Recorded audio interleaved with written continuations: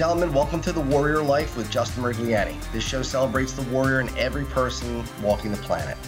My warrior life was born out of a battle with ulcerative colitis and now a permanent ileostomy bag. My charity, Checkmates Charitable Association's mission is to rid the world of inflammatory bowel disease. What are you a warrior for?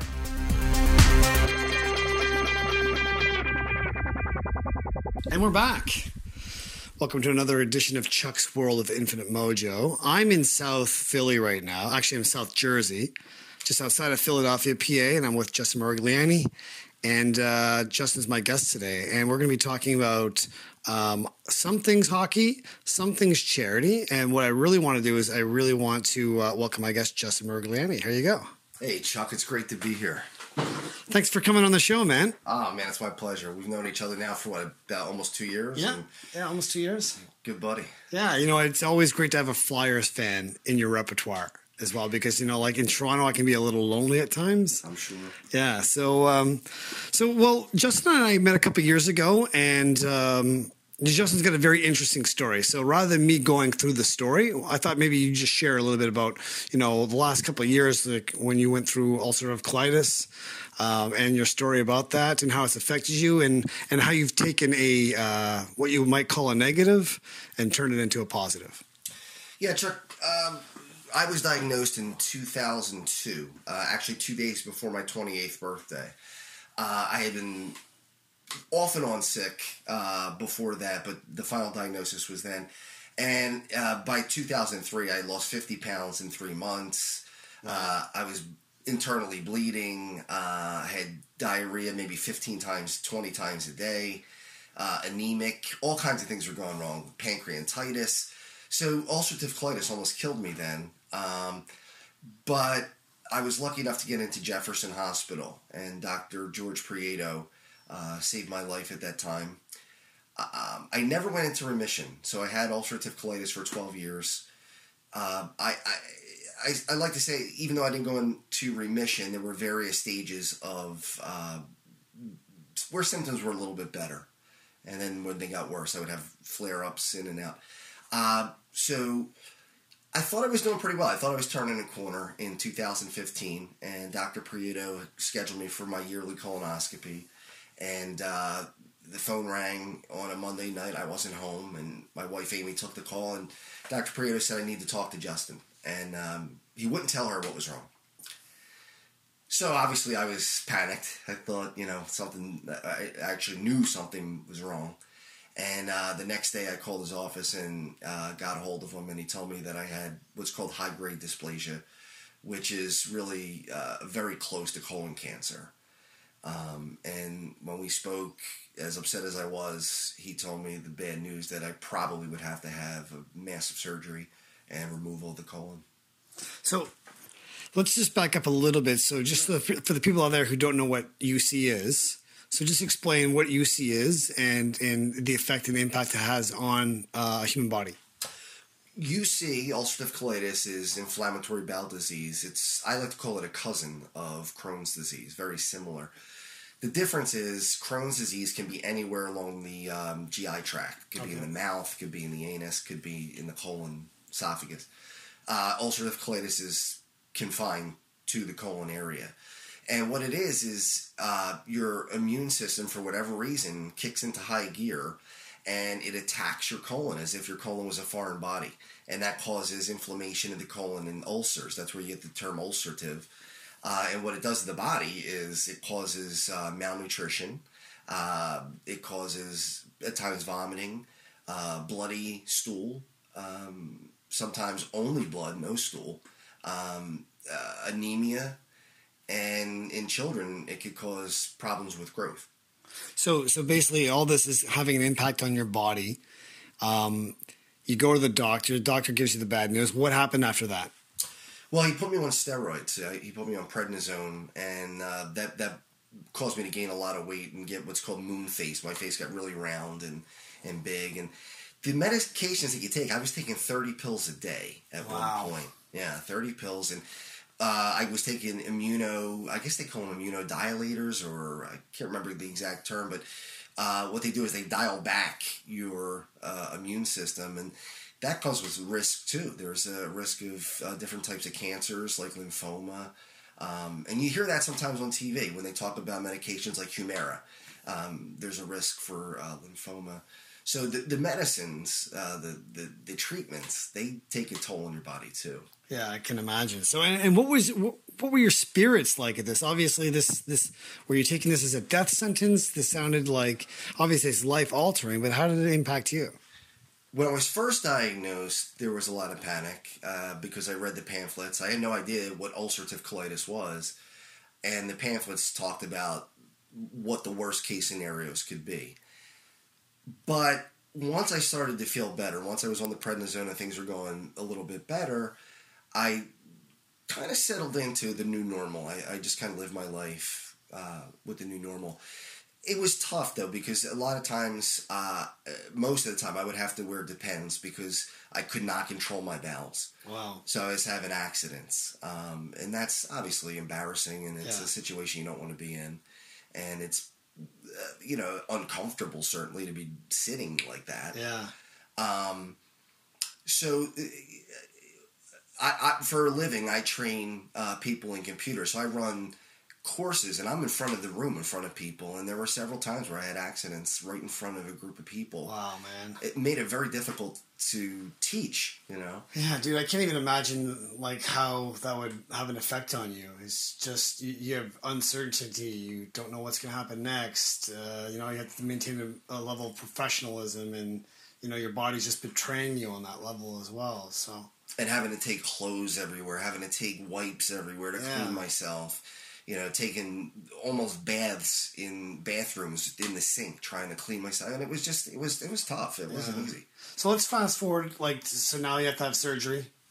So he told me, I believe it was June 16th at 15 that I had to have surgery, and what I was hoping for, that day was horrible. I mean, it was surreal. I spent the next week pretty much like an out of body experience. Once we talked about the surgery, the hope was that I would have what's called a J-pouch surgery, where they would remove my colon and then they would make an internal reservoir for stool with my small intestine. Okay. We call that a J-pouch. Okay. And that was the hope. But when I had some other complications, which was clouded the issue. We didn't know if I had Crohn's or colitis, because it's always indeterminate. Yeah. You really can't know for certain. You can know that you have Crohn's for certain, because if it manifests itself anywhere outside the colon, that's Crohn's. Okay. But if it's only in the colon, it's most likely colitis, but you never know if it could ever be Crohn's and manifest itself outside. Flare up. Yeah. Yeah.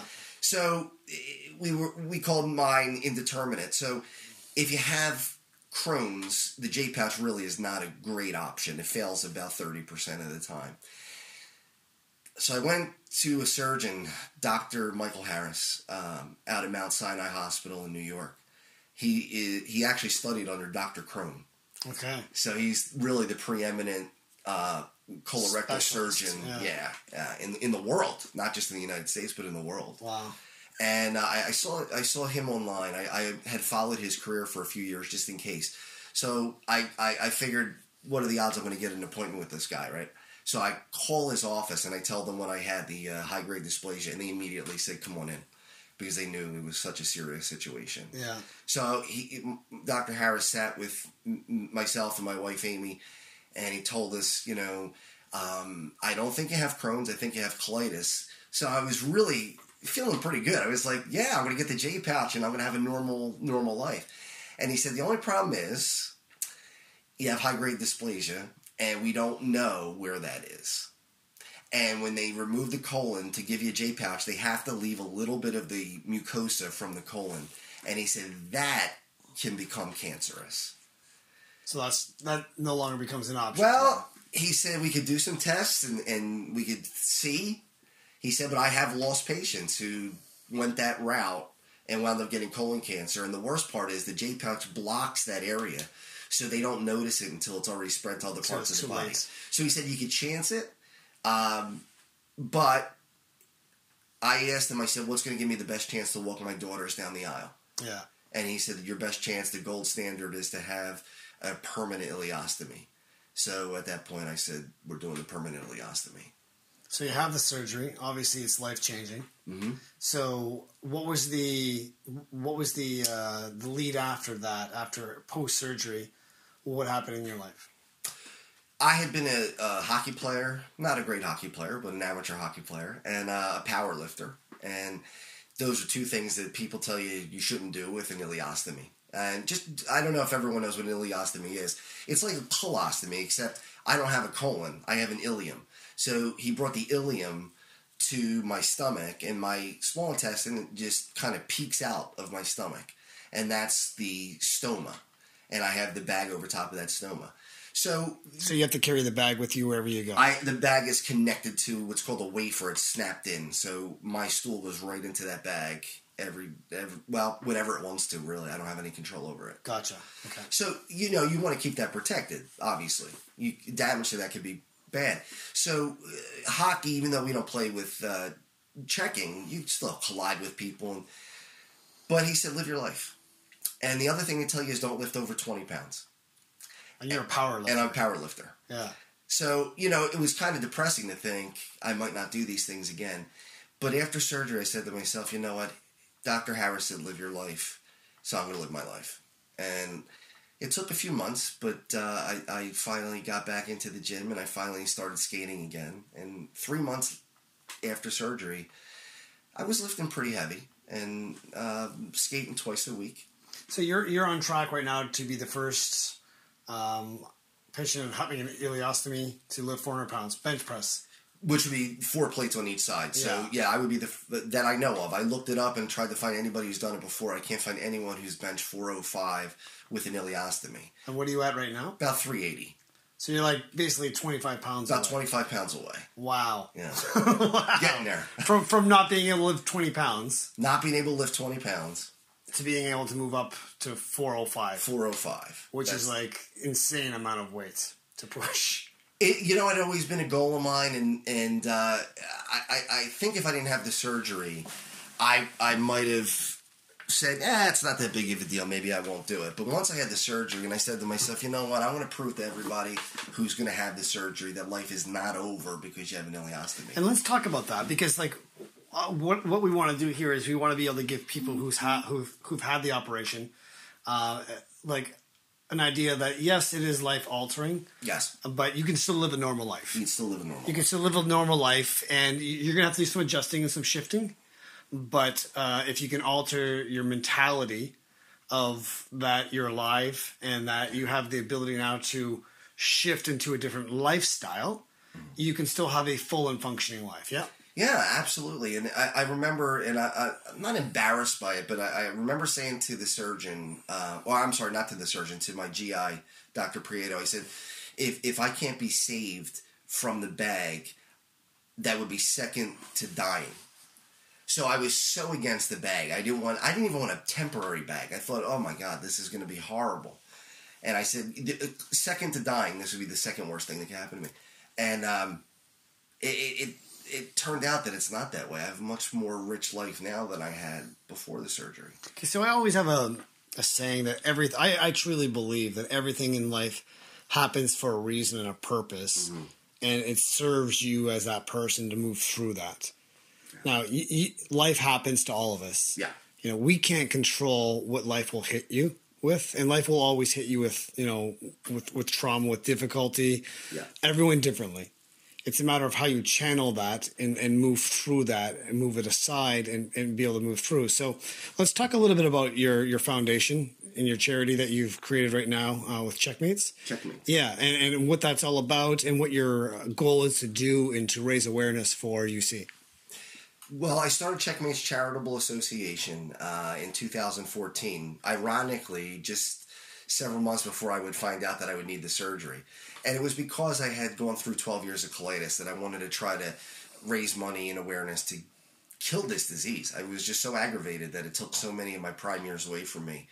And we play the Flyers alumni in a hockey game once a year. And this year it's on March 24th. We've raised I didn't look at the books recently, but I think we're about over 40,000 over the 4 years. So we're doing about 10,000 a year, which is modest, but I'm hoping to grow that a little bit. Yeah, and I think that for the most part, it's like if you're able to stack that and now using social media and other tools and joint venturing, obviously you must have some sponsors and some partners that you have on board with this. And so, how have they been receiving this in putting this event together? It's mostly family.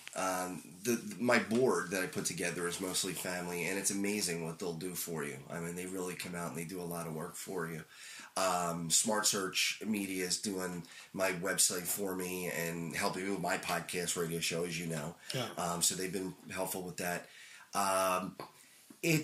We're now getting together with the Crohn's and Colitis Foundation of America, and the money will be split. 50% rather of the money is going to go to Jefferson Hospital's Division of Gastroenterology and Hepatology. So my doctor who helped me. Yeah. And the other half is going to the Crohn's and Colitis Foundation of America. And it's earmarked for kids to go to Camp Oasis, which is a camp for kids who have Crohn's and colitis. Awesome, yeah. Because obviously as a kid, it's life-altering and isolating, very traumatic as well. It's horrific. And I'll tell you, I have a friend who saw my videos on YouTube, and she was a college friend. She called me up, and she said, I saw your videos. My son was diagnosed with Crohn's, and in talking to her, she told me that the doctor said we can't do anything more than now take him off of food, give him an NG tube, which is a tube that goes in his nose down into his stomach. He's fed through that. He cannot have solid food for 6 months. Oh. I don't know how you deal with that as a parent. Yeah. And that's one of the fears I have with my own kids is they're round about 30% more likely to contract that type of disease, Crohn's or colitis, than a regular normal person without it in their family. So you create this foundation. Mm-hmm. It's amazing that the Flyers alumni has decided to, be able to support you and, having this event and facilitating it as well. So tell us a little bit about the event. You're having the event on March the 24th? Yep, March 24th. We're playing in the Flyer Skate Zone in the Northeast. Oh, awesome. Yeah. And we're going to be having dinner at Nick's Roast Beef on Cottman Avenue in the Northeast afterwards. And the Flyers alumni come to the dinner after the game, so people could come to the game. I have tickets for not only the game, but game and dinner, or dinner only. We have children's tickets, which are a little cheaper. And that money is going to the foundation, and then will be split between Jefferson and Crohn's and Colitis. But the Flyers alumni, when they show up, it's amazing. They really are great guys. Brian Prop's usually there. Mark Howe told me this year he's going to try to get there again. He was there last year. So it's nice. The fans get a chance to hobnob with their heroes. Yeah, so let's talk a little bit about the event. So what do you want to create with the event this year? What do you want to share about the event that you want the listeners now to actually see what's available for them? Perhaps maybe some sponsorship availabilities or some partnerships working with you as well. Like, do you need some help with things? So let's use this as an opportunity to really reach us out and connect to people who say, hey, I want to help you in this, this altruistic view that you're having right now. How can I help?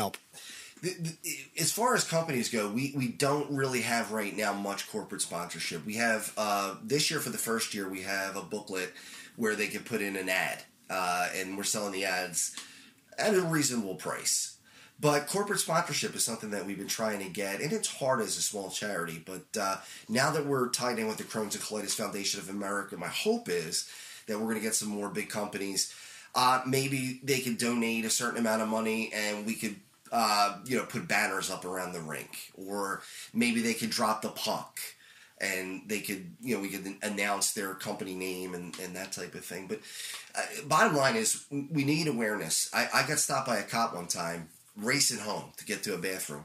And I said, look, I'm having a problem with ulcerative colitis. And he said, what's ulcerative colitis?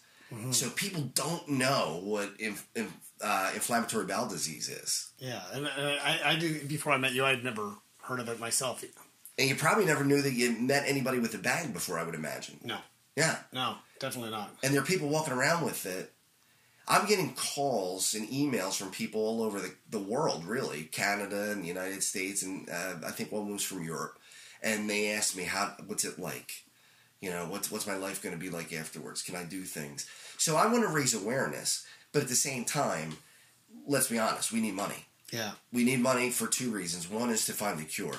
I want to find the cure before I die. Yeah. That's my goal. That's my passion. But I also want to help those kids, because you're going to have a lot of kids who have Crohn's and colitis that aren't going to be able to afford to go to the camp, and it's nice to be able to do that. And I'll tell you what, Chuck, the Crohn's and Colitis Foundation of America in the Philadelphia chapter, they have seen an increase in who they support from somewhere around, and I'm just going off the top of my head, I think they said at one time, a couple years ago, it was 60-some thousand. Now it's close to 800,000 people that they now are servicing in the area. Wow. And that's off the top of my head. I might not have the numbers exactly right, but it's been manyfold. It's been exponentially growing. So something's happening with this disease. I think it's better diagnostics. Yeah. But I also think the prevalence is much higher than it was before, and we got to find out why. Well, I'm floored for the most part that you've gone through this right now, and so you're not doing this for a cure because you're past it. You're past it, exactly. Yeah. You're past that ship it. has sailed. Yeah. So for you, it's almost like you don't have a dog in the fight in a cure. But what you want to do is you want to create awareness for it, so that way young kids don't have to go through the exact same experience that you went through. And selfishly, my own kids I'm worried about. I mean, I'll be honest. I mean, that's on my mind a lot, you know. I remember right before surgery writing them letters of goodbye, just in case I passed away. I don't want them to have to go through that. That was brutal. Yeah. You know? You're a hockey player, and we know a lot of hockey players. And as a hockey player, when I played, if you hit me, I wanted to go back and hit you. Yeah. I wanted to pay you back. And this disease gave me the hardest punch that I'm ever going to get in my life, I hope.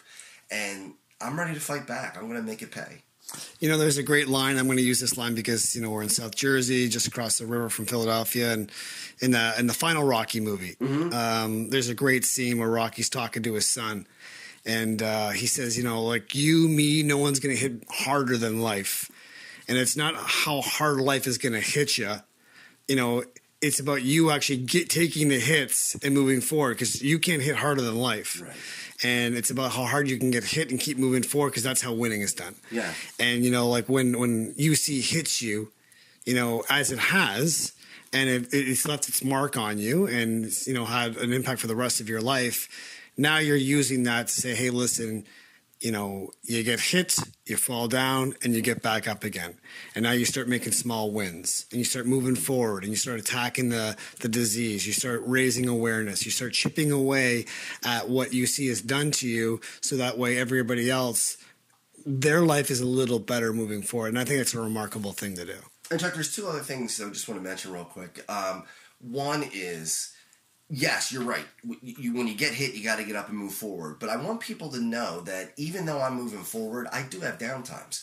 And I think a lot of times people think that they have to be strong 100% of the time. And that's not true. It's impossible. It's impossible. Yeah. I have days where I'm miserable because, you know, I wish I had my old life back. Yeah. But at the same time, I know that ultimately I have to fight. So if you have a disease, whether it's ulcerative colitis, cancer, MS, you don't have to be strong all the time. You just do it as much as you can, and you hope the percentage is higher than not. I think you raise a great point with this. I mean, one of the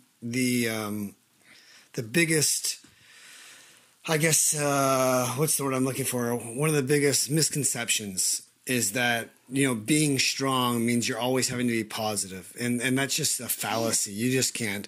I think the best thing that I know what I do, and I can't speak about what other people do, but what I do in that situation is I just give myself permission to be sad for 3 hours. And that way I don't fight it.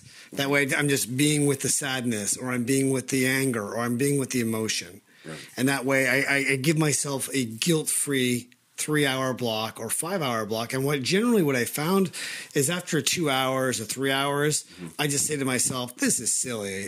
I don't need to do this anymore. But I'm not resisting that energy to not have a bad day. Right. And I should be happy. And and then people are saying, you should have gratitude. You're alive. You've got 2 great daughters. And it's like stop doing that. Stop trying to tell me why I should be happy and just let me be in my process right now. And then when that, emotions come and go, they're like waves. Exactly. Right. And if you're with the emotion, you can actually be through that. So, I mean, for the people who are listening right now and you're going through those waves, just be with those waves because they're going to come and go. Yeah. It certainly doesn't mean that you're weak.